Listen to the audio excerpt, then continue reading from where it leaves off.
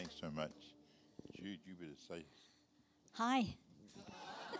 You may be seated. There we go. It's a good start. Hey, I'm looking forward to this morning. Our God's up to mischief. Look out, he's after you. How cool is that? Come on, keep our hearts open and be ready for the Mac attack, okay? An absolute delight to be with you.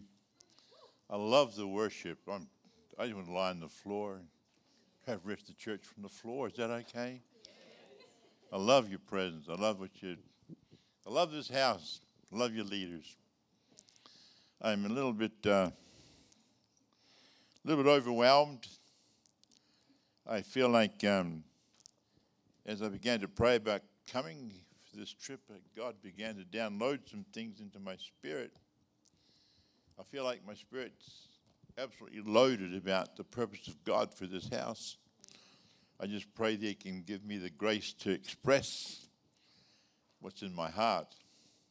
I'm one of these guys that's you don't learn from me, you catch things from me. And I had a wonderful friend, a theologian, led a revival in Scotland, and he just ran away from me. He's gone back to his home country. His family's all back there, but it was beautiful. He was a theologian, so I would just unload my heart, and he'd stand up and give it all scriptures, and it was fun because it was like very different. We actually worked together. I took him with me, and we had a lot of fun. But now, so I feel like I'm a one-armed bandit today without my friend. But it's just a delight, and I really do feel a burden for this house. And you've got to understand that I'm about to cry. For years they've called me the weeping prophet. Can't get away from it. I'd like to think I could grow up and get out of it, but I'm a big kid. But it's the weight, it's the sense of purpose that I sense in my life today for you. It's a house. I've loved this house for years.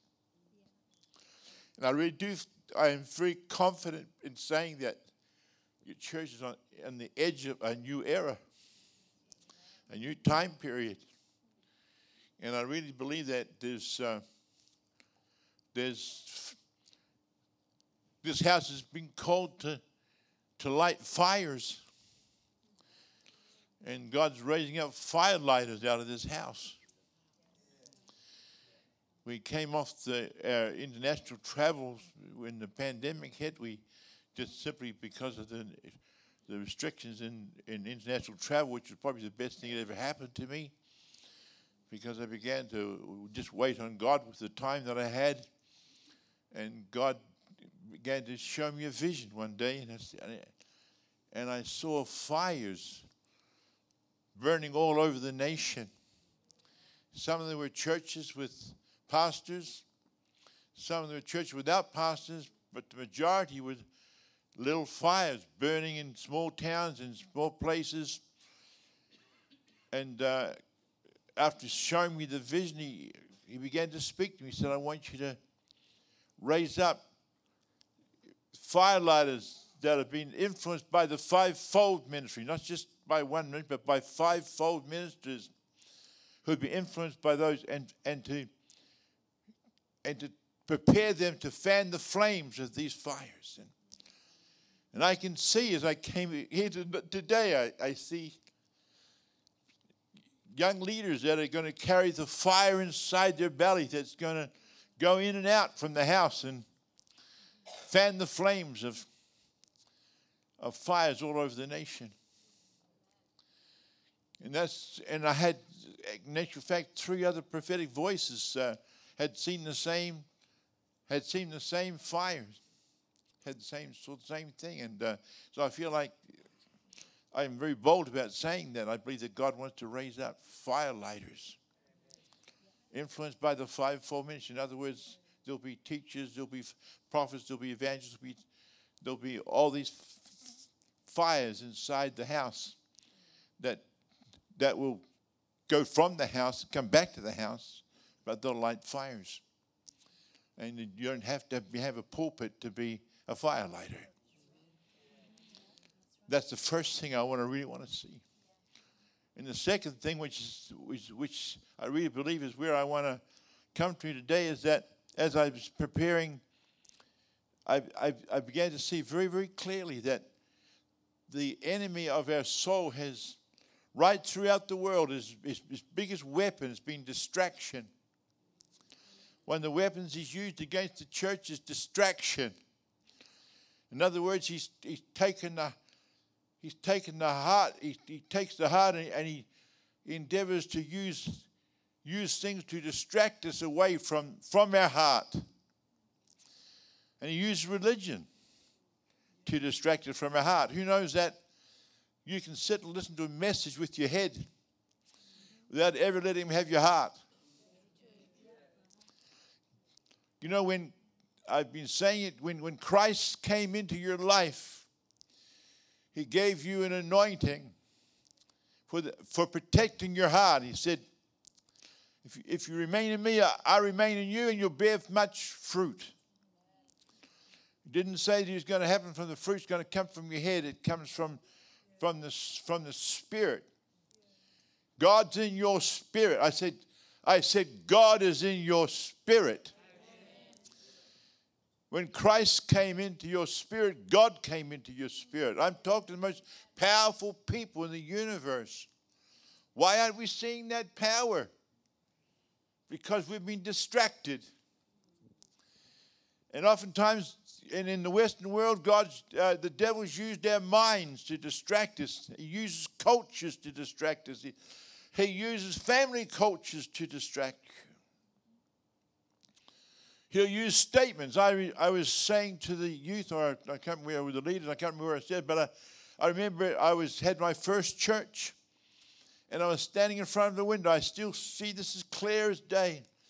And I had a father that he was a great provider. He was a great dad. And at 13 years old, he asked me to go to work with him. And I remember sitting up as a 13-year-old beside him in the truck. We come from a timber family. We're third-generation timber merchants. And he was putting a road in, and so I went to work with him. He asked me to chain this log up. The log was as big. The chain was bigger than I was, and I was struggling. And I'm talking about distraction, how simple you can be distracted. And I remember even today, this elbow going in my side, he wouldn't even know he even done it. And I heard the words, "You're too slow." And right from the time I was a 13-year-old boy to the time I was probably at this stage, I was probably about 30, 33, 34. I had these words that were loud and clear in my spirit. "You're too slow." And if I was with somebody and I was out to do something and I thought they could do it faster, I would say, "You can do that faster than me. You do it." And I'd pass the buck. I wonder how many people here in this room today have been distracted from some words that have been said to them or things that have happened that have distracted them from who they really are and what God has really called them to do. They've got a Father in heaven who has got no problems with you whatsoever. You've got a Father in heaven that absolutely is committed to you. Absolutely in love with you in spite of all the discrepancies in your personality and being. He's totally unwavered in love towards you. He created you like he created Adam. And he put you on the planet that he might flow through you like a river. That the fountain of life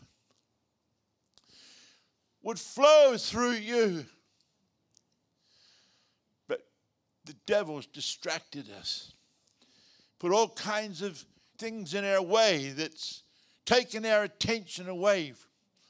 We find ourselves trying to defend ourselves, trying to be the right kind of person with all effort and all struggle. We Try to be the kind of people that God created us to be. I'm telling you, you do not have the power within yourself.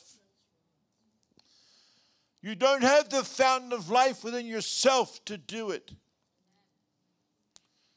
And how many times has the church been told that? I don't know.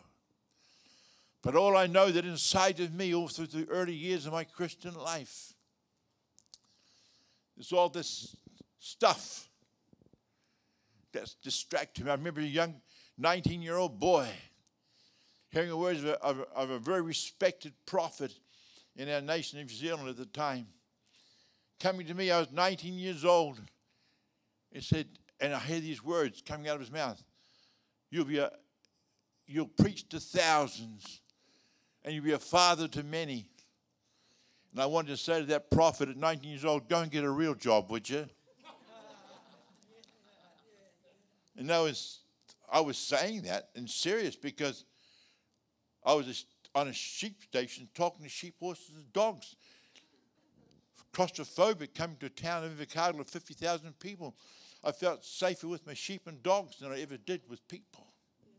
Now this prophet's coming and saying this to me, and I couldn't hear him because of the sound that was coming out of my spirit. Then I remember at 19 years old, the Spirit of God, I traveled 4 hours to walk into a meeting at the close of the meeting, and I hear this guy speaking. I haven't got a clue, but I see people walking forward. I didn't know there was an altar call. I just saw these people. So I walked into the meeting. I was late for it. I had arrived in time for the altar call. I didn't know it was an altar call. I didn't know what was going on. I just walked forward, and it was an altar call, and I gave my life to Christ. I didn't hear the message, but there was something going on inside my life. It was the love of God. I remember giving my life to Christ. I can still, right now, feel the relief and the peace and the love and the joy. I remember going home some days later, lying on the floor of my bedroom saying, my God, if you can deal with the impediments of my personality, I want to make a difference. I don't want anyone to ever feel as lonely as I did with that sheep and dogs coming to town 3 times a year and feeling after 2 hours, I felt more comfortable back in the hills again. What's going on? I tell you, I think I'm a normal human being with weaknesses in my own self, not knowing that God had created me like Adam had been created, that I was on the planet for God's fountain of life to flow through me and for life to be changed because I turned up. Can you hear me? But I'm talking to you today. I'm talking to you. From that day on that Christ came into me, those times of learning how to try and be a Christian. I never tried to be a Christian. My father came to me in that meeting room. I didn't know what it was all about. There was something made me go to that meeting that night. It was a father that drew me. I said it was a father that drew me. It was a father that saved me. It's a father that's keeping me. And I'm not allowing this world to suck me out of this place that I'm in. I hope I can get you to understand today that you're a much bigger person than you think you are. I watched my father take my life. My pastor died. And they thought, I better take the play. I better take over this, take the church. They thought I had the closest heart to him. The regional area pastor that put me into the church never asked me if I could preach. He's taken me, introduced me to the church. And he says, can you preach? I said, I don't know. That freaked him out. I tell you, he was freaked out. He said, I'll say something and you say something after me, because he was about to get me to preach. So he preached, and he preached well. And then he handed me the microphone. As I took the microphone, I sensed the presence of God come over me. And I started to talk And when I finished, he said, I thought you said you couldn't preach. I said, I didn't know I could. I took my first church meeting. There was 40 people in this. My pastor had just gone to plant a church in Queenstown, New Zealand. He died suddenly. And now he had 40 people. And in the middle of my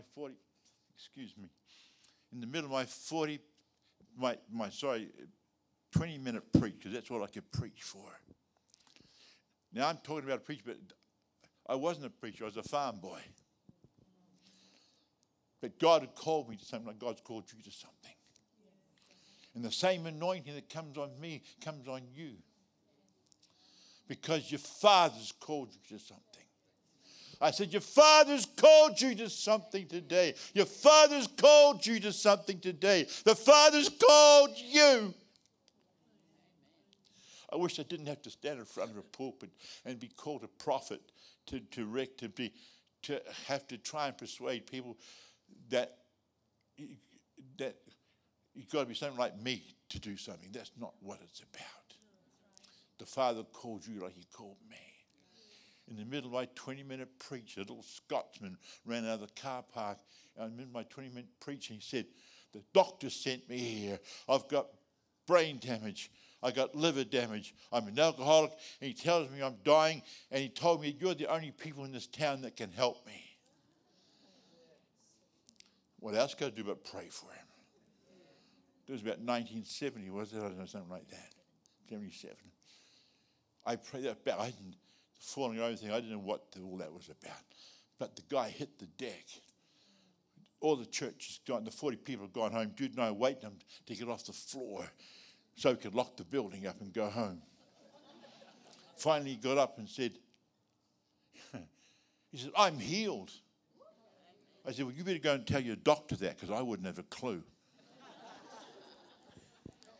He came back 2 or 3 weeks later with a letter from the doctor saying that he was healed.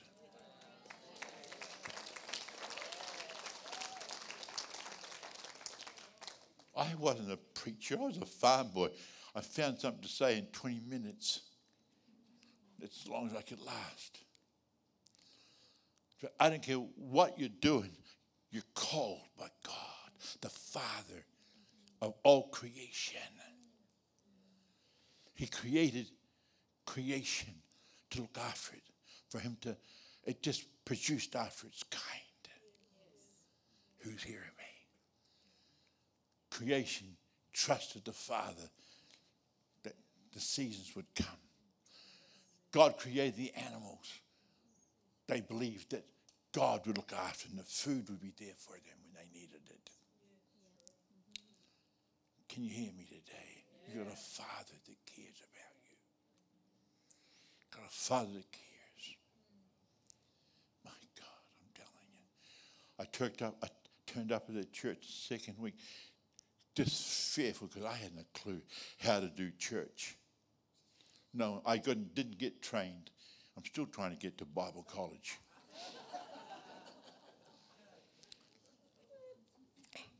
I said to my pastor when he asked me to go on the road 5 years ago, after I said no 3 times, I finally said yes because God visited me. I said, but maybe I should go to Bible college. No, you're not going. He wouldn't let me go to Bible college. So I'm here. It's his fault if I don't preach properly. But I remember walking in there was 40 people. I just walked in, walked past them, and they all fell over. That freaked me out, I'm telling you.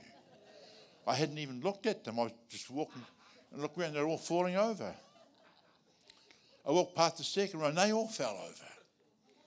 Half my church was decked. That was my second meeting. All I know is that you're called like I'm called. And it's God that calls you. It's not man that calls you. You're called. You may never be a preacher, but the power of God is to still come on you to do what you've got to do. Can you hear me, please? It's not I could join this church, I can tell you. The worship this morning, I just loved it. There's nothing like corporate gathering together where the presence of God did a ministry.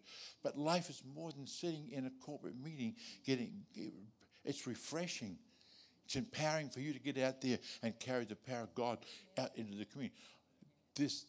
We're in a new era. The church is not going to sit inside just listening to sermons for the rest of life. It's going to change nations. It's going to change cities. And there's anointings to do it. It's the power of God to do it. I said there's the power of God to do it. And I'm a witness to the power of God, not to some smart learning thing I've been through. Oh my God. Thank you, Lord. So, in waiting to God, waiting to hear God began to speak to me.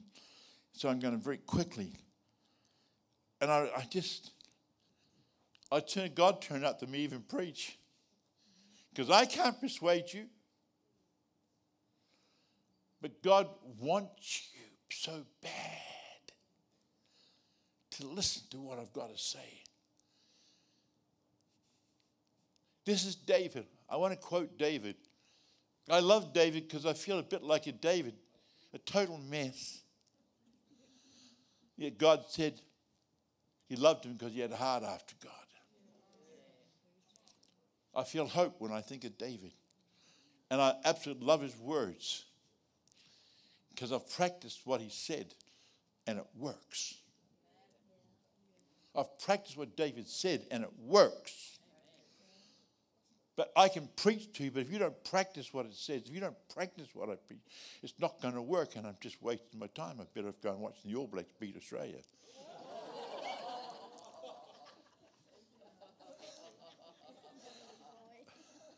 Ooh. You know what? I can give that away because that's just a substitute for what God done in me. I love my rugby. I was born with rugby boots on, might as well have been. But listen to me. Everything you get pleasure from this world is a substitute for the presence and the power of the living God. And if the church continues to do that, then God's going to raise up someone from outside the church to do what he wants to do. He used a donkey once because a man of God wouldn't do what he's meant to do, say what he's meant to do. So God anointed a donkey. God's going to get the job done. I've seen kids doing what the adults are meant to do. Because they didn't question it. They didn't reason with it. They didn't look at the weaknesses of their own frailty. But they trusted.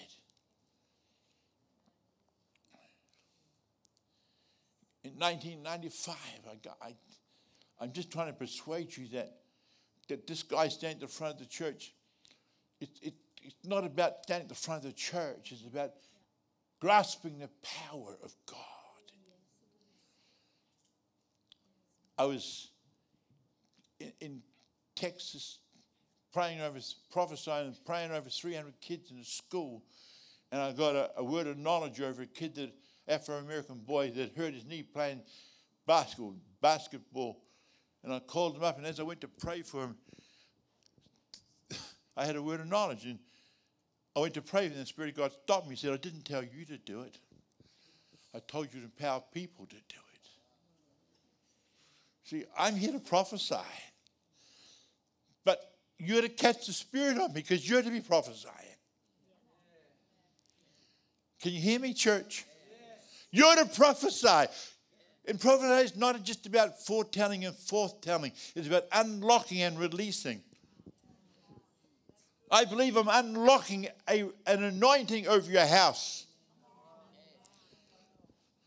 I didn't ask for this job. But he called me and told me to run to the nations and empower people. I got this little 5-year-old boy, and I prayed for him. A 5-year-old drunk. Have you ever seen one? A 5-year-old, he was drunk. His little leg went. I had to get 2 kids alongside him to hold him up. I took him over to this 15-year-old boy. This is the long and the short of it. I got the 5-year-old boy to put his, I prayed for him, and then I got the 5-year-old boy to put his hand on the chest of the 15-year-old boy. And I said, what I have, I can give it away. If I haven't got it, I can't give it. But if I've got it, I release it. Then I said to the kid, now blow on him. That 15-year-old kid got thrown 3 rows of chairs down the aisle. I didn't know I needed a catch. I never even thought about that. 5-year-old kid, what damage was he going to do? The kid lies there forever. Now, you got to remember, he's 300 kids, I think it was. And this 15-year-old, you know that 15-year-old kids like to be cool in front of their peers. This kid stood up, started dancing. I'm healed, I'm healed. It was a 5-year-old boy who had no theology on healing. But the power of God was on him. Now I was going to try and start preaching.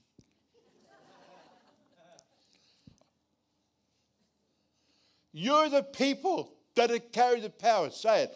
I need to carry the power. I can carry the power. And I will carry the power.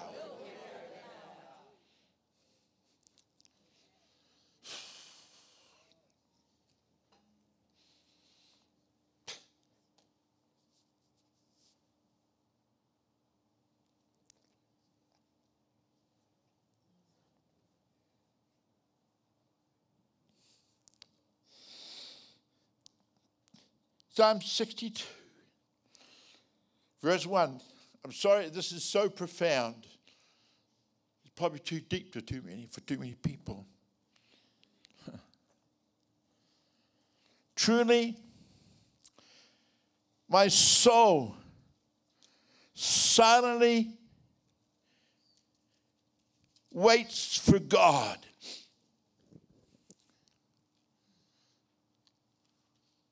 Did anyone hear me? Truly, David says this, truly my soul silently waits for God. Not even words. He just waits for God.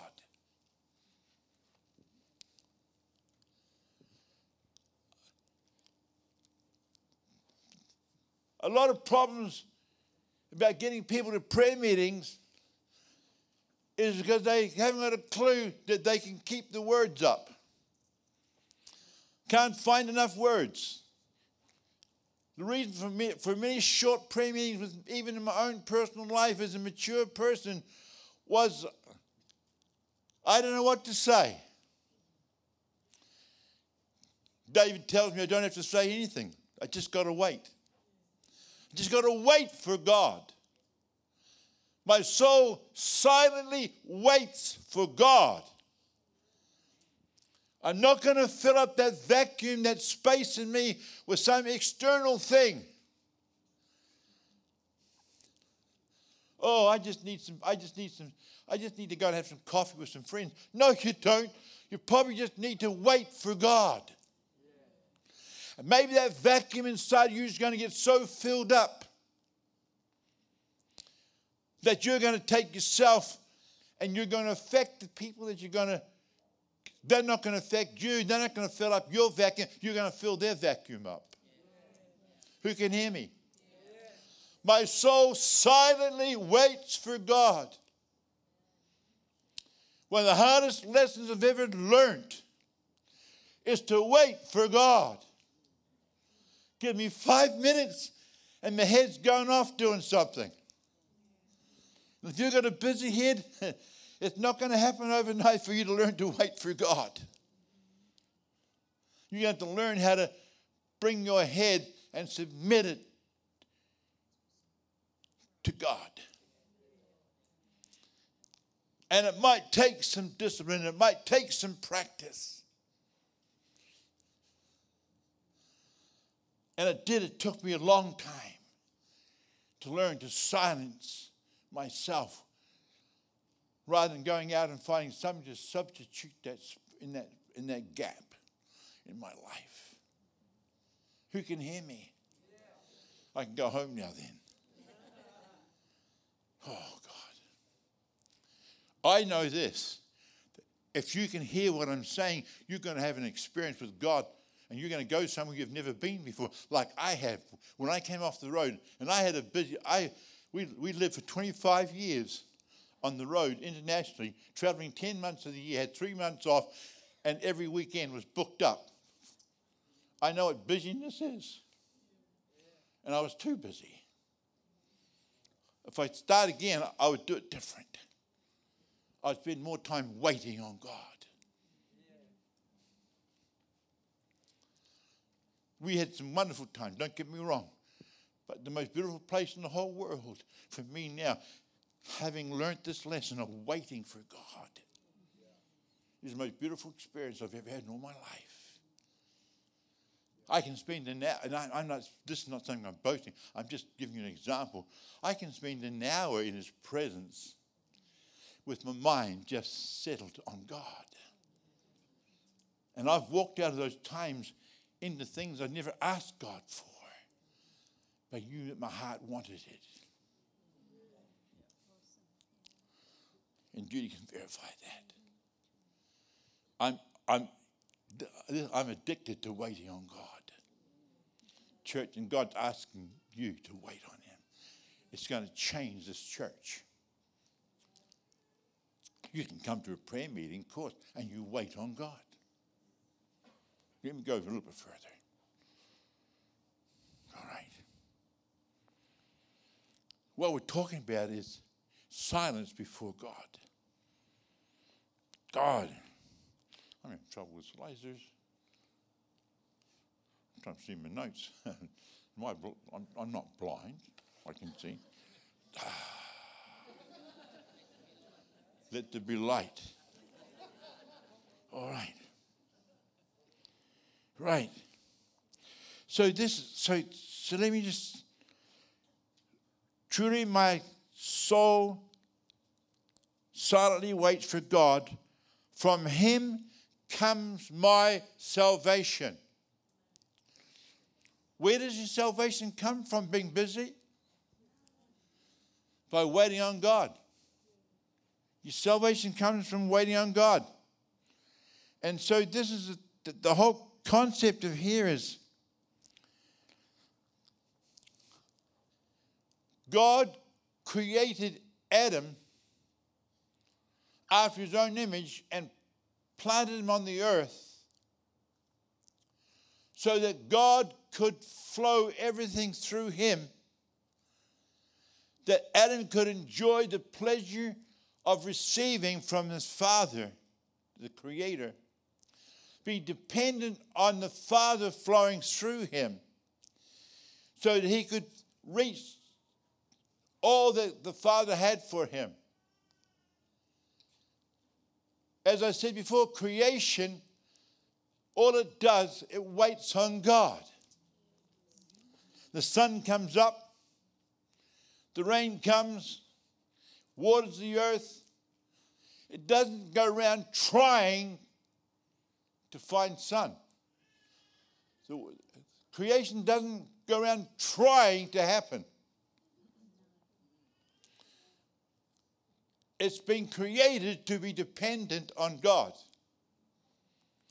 You were created to be dependent on God. Now, to the busy mind, that's the most ridiculous thing. I'm getting sidetracked, but anyway, I'm going to go there because that's where I feel safest. I was walking across the church one morning, and God said, I want you to mentor 2 men.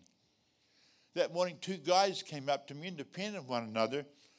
They knew each other, but they didn't know that they were both going to come to see me that morning about me mentoring them. And so that happened, and so one of the guys, on his first visit to see me, as he walked through the door, I thought this guy was actually a property valuer, and he was just he was just a total control freak, a very successful guy, but a guy that applied himself to everything he'd done. And the Spirit of God said, that guy's got everything in his head. He needs to let me have he needs to let me have his heart. So I said that to him. You're carrying everything in your heart. You need to let God have your heart. He said, yeah, that's right, I do. So I said, okay. I said, hold out your arms. And we're going to put everything in your arms and we're going to hand it to Jesus. I said, I'm talking about your finances, your work, your struggles, your kids, your wife. And so he's standing there and he's silent, his eyes are closed. And I'm going to go 3, 2, 1, 0. And on 0, I want you to just drop your arms. And we're going to let it all go. He's a guy about 6'6". So I go 3, 2, 1, 0. And his elbows are touching the ground. He still hasn't let it go. He's bent over and his elbows are touching the ground. I shouted, I said, let it go. Yeah. And because of the change in my tone of my voice, it kind of shocks him and he takes his mind off what he's doing and drops all the load. So he stands up and I said, where is it? He says, down there. So I turn around and walk towards the wall. He turns around, he walks away. And as he's walking away, this guy's a man's man. I tell you what, he was a control freak of all control freaks. He was a lovely guy, but he was in charge of everything. And I hear him, I'm sure I'm hearing him crying. He turns around, and his tears running down his face. He says, the weight's gone. It's all gone. He learned that God's looking after him. He phones me up just not that long ago. He says, Fergus, because we Zoom each other now every week. He says, can I come and see you? He said, I want you to come to my funeral. I'm thinking, what the hell's going on? He wants me to come to his funeral. He'd been reading that he had to die to himself. And he had died to himself. His doctor broke his neck. So he prays for the doctor, and his doctor get healed. He gets a call from one of his colleagues who's really down about something. He doesn't know what it is. He feels in his heart to drive 4 hours to Tamworth. Drives over, and the guy's had a turn of some sort. He prays for him, he gets healed, leads him to Jesus. He's died to himself. He's learning there's another life. He's waiting on God. He's learned to wait on God. Come on, church, can you hear me? We've got it. It's not even about all your prayers. You will pray. When you wait on God, a burden will come out of you. Intercession will come out of you at the right time, the right time. But we've got to make space for God. Come on, church. I don't care how busy you are. I have a friend in the Czech Republic. I led him to the Lord when he was about 17 or 18. He was a mechanic. Today he's a business guy turning over in excess of 150 million a year. He sends an executive on it, puts him on an airplane and flies into Bill Johnson's business company. He's doing business by waiting on God. He waits 2 hours a day on God. God tells him what business to buy. He just bought an electricity company. And all his colleagues, all his business mates said, what on earth are you buying an electricity company for?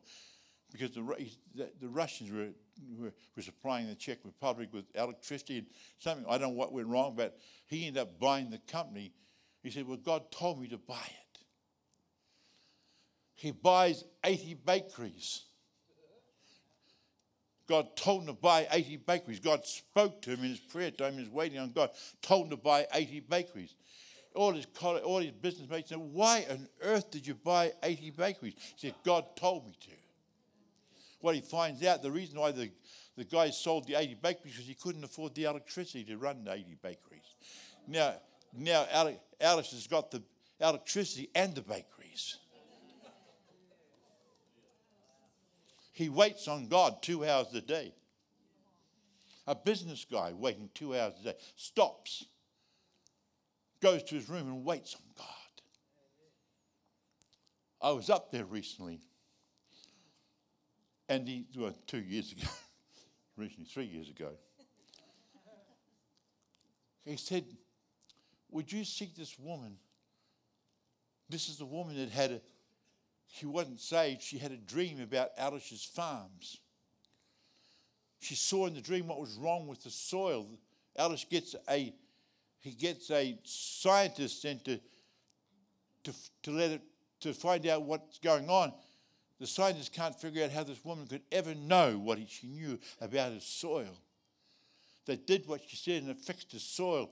The result was he fixed his own soil, caused the farms to reduce, but he sold the stuff to everybody else, and they fixed their farm. She wasn't even saved. Because, how I know, because the last time I was up, he said, would you ever talk to her? She's giving me grief with the staff grief. There's something not right and going on inside her. I found out, of course, when I sat down and said she'd been abused, sexually abused, mentally abused. And as a result, she was having trouble with the staff she was working with.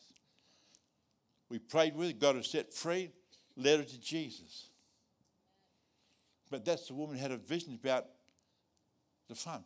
What am I saying? I'm saying there's fruit in waiting on God.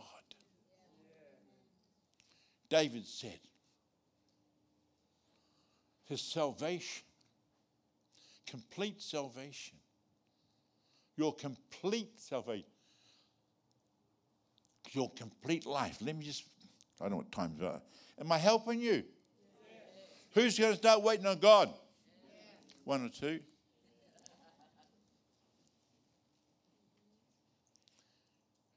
See, this is the point. You can get through life without waiting on God. That's the problem. You can get through this life without waiting. Church, you can get through life. You can pay the doctor to fix you. You can use your wit. The government will look after you. They'll give you some money. But where you got born again into the kingdom of God. I said, you got born again into the kingdom of God.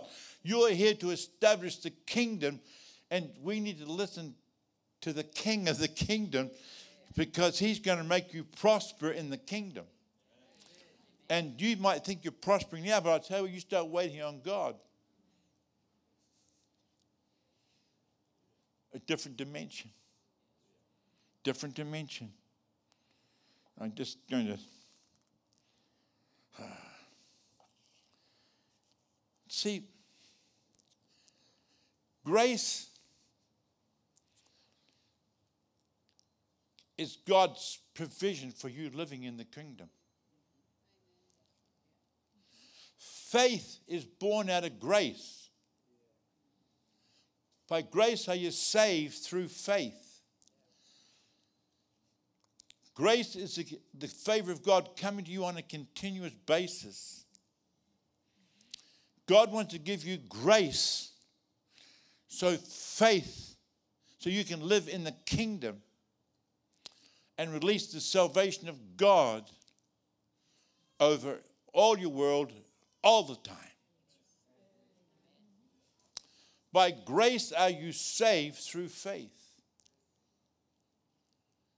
We just need to be looking for grace.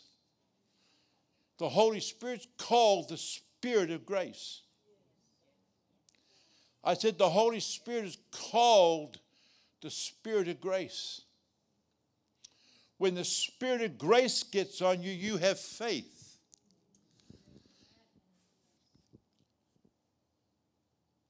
The Word of God comes by revelation through grace. It doesn't come through reading the Bible. If you just read the Bible without grace, you're going to become extremely religious. the Pharisees of the day, they had the word, but they didn't have the Spirit. They couldn't see where they're at in time. They couldn't see that Christ was the door to the next phase of their world. I'm saying that you're sitting on the edge of a new day, church. You're living on a day of a new opening of God for a season that never existed before. There's no information apart from revelation that's going to let you in on it. And the only way you're going to get in is by waiting on God. Because grace is going to come in that season. You're not going to try. You're just going to wait for God to bring it to you. I've never seen a banana trying to be a banana. I've never seen an orange trying to be an orange. It abides in the vine and the vine brings the fruit. Come on, church. I want you to get set free from yourself. Get set free from yourself. Grace comes, and you live by grace. And as a result of living by grace, you hear the word of God for the season and the moment you're in. You're in a moment right now that needs grace. How are you going to get that grace? By, oh God, I need grace, I need grace. No, He knows you need grace. He called you to live by grace. And so you wait. You put time, you just give God some space. And you train yourself to give God the space. And God comes. And grace comes. And you're in the moment. I'm standing in a shopping center in Calgary, Canada. In front of two people, a husband and a wife. Don't even know them, never met them before. And grace comes on me. And out of my mouth comes to this woman who I've never met before, 40 years of age. You're going to conceive immediately. I'll tell you, you've got to have grace to say that to somebody you don't know. I'd get slapped if I said that to pastor. You're going to conceive immediately. She just rebuked me.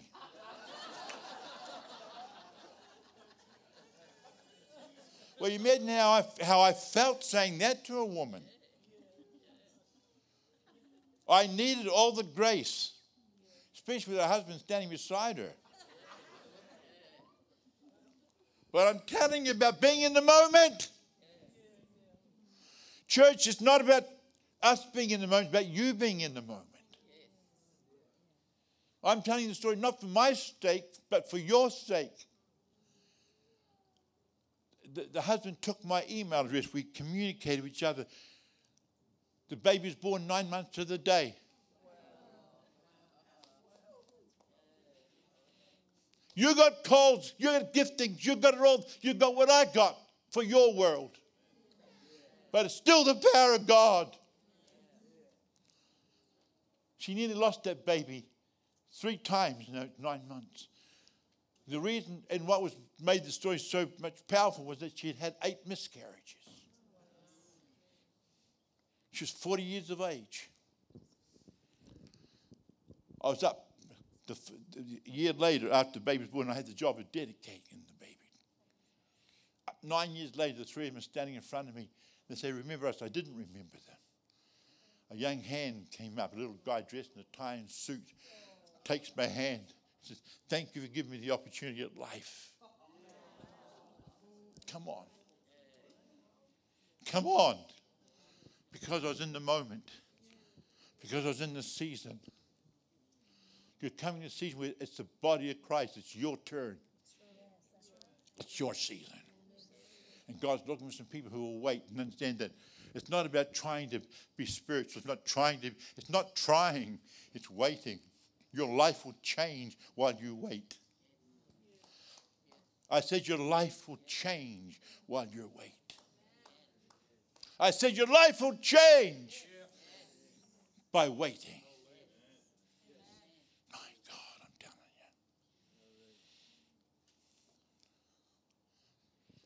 you. They that wait upon the Lord shall what? They that fill their lives up with everything else, fill that vacuum up. That vacuum was designed by God for God. Time to go, is it? Yeah. I haven't said half what I want to say, but that's right. I think I'm getting it. Am I? Yes. To wait. It's not about you trying. Some of you don't feel spiritual enough. You don't feel qualified enough.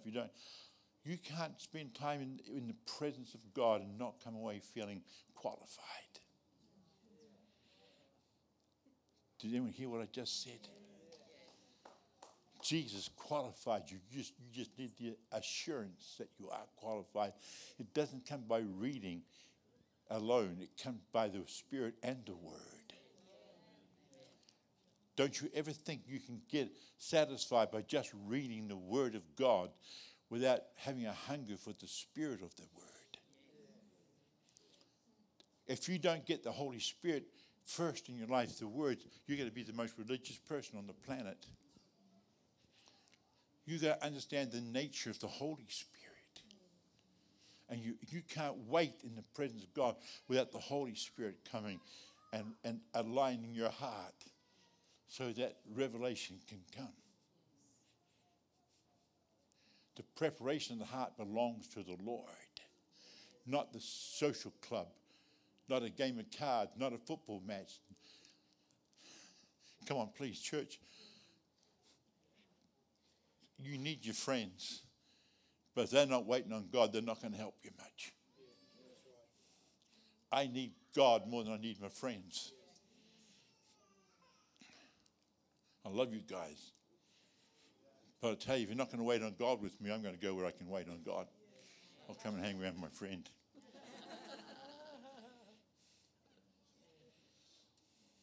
Am I right, Jude?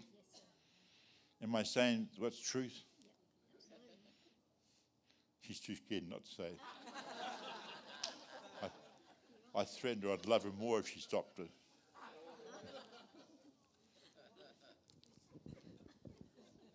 I've been married 55 years. She's tolerated me for 55 years.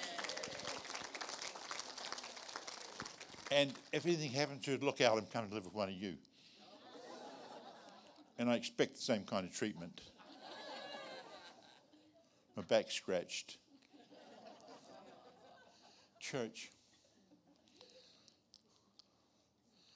I just pray. I can only pray that the Holy Spirit can take my heart and show you how desperate I am about this message. I know where I come from. I know where I've arrived, but I know how I got there. I didn't get there by human effort. I've not got here by me trying. I can tell I got here by living out of where God's been for me. Return to your first love. That's what Revelation says. He wants you to return to your first love. That didn't happen in your head. That didn't happen by some human experience that's a substitute thing. It was the God himself who came and got you. It's the God himself who's going to keep you. As long as you can stay in his presence, he's going to keep you. But it's not keeping your head, it's keeping your heart. Your heart is to tell your head how to behave, not your head telling your heart how to behave. We've got to have a church full of Holy Ghost junkies so that we can be aligned with the purpose of God. Would you all stand up for a minute?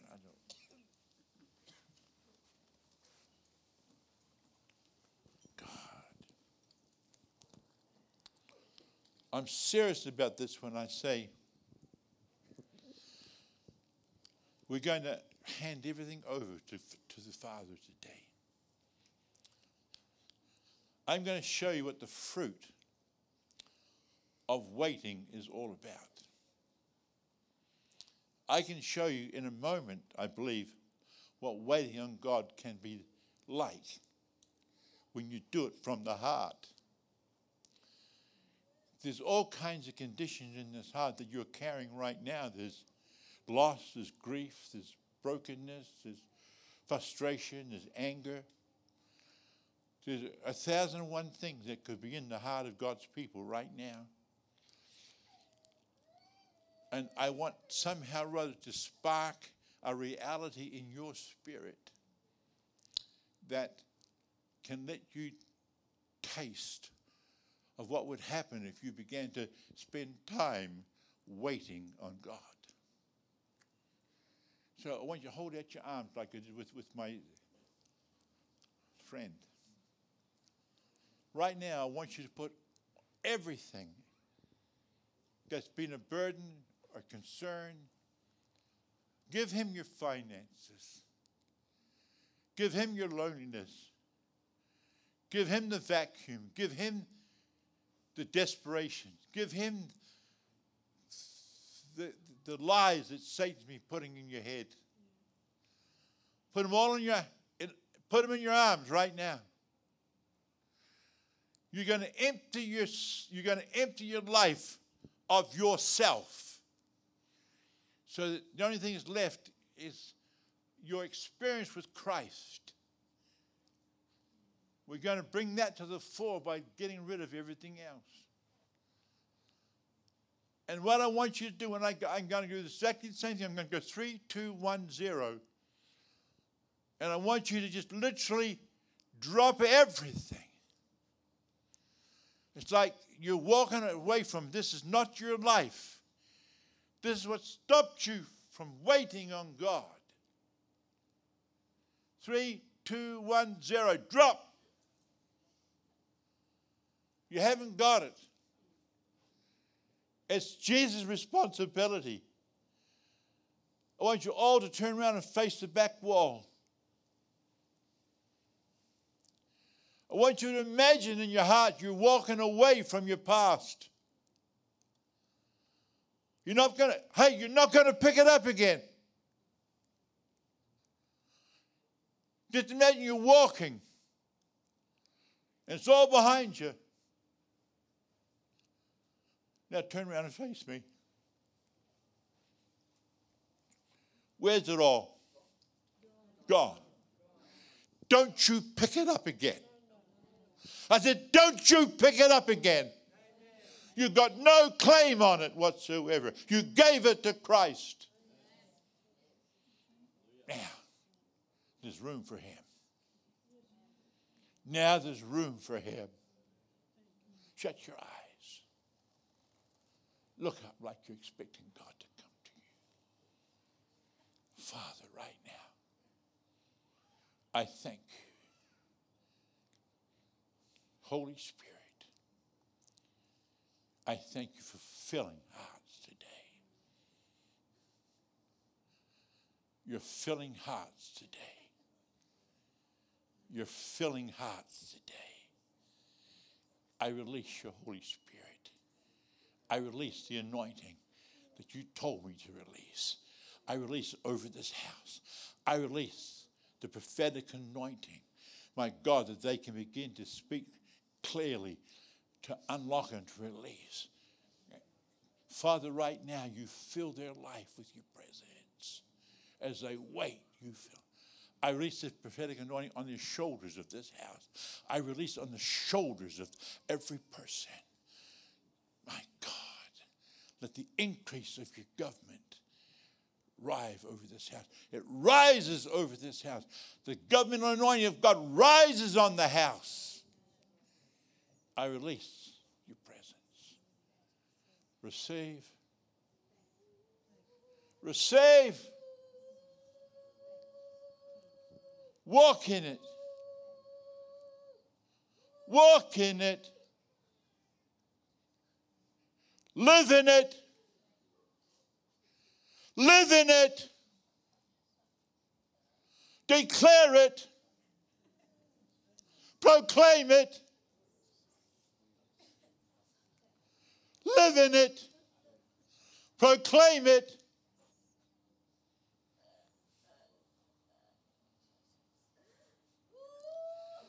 Father, I thank you for arresting your church this day for the season that you have called it to. Father, I thank you for releasing revelation and understanding. I release revelation and understanding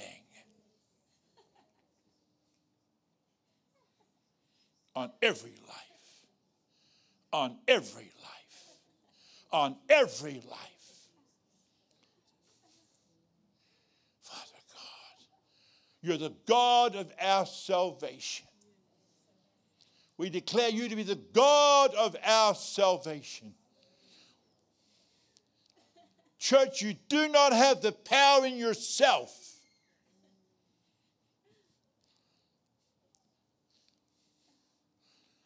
You do not have the river inside yourself. Your dependence today. I release the spirit of dependence on the Father. Dependence on the Father.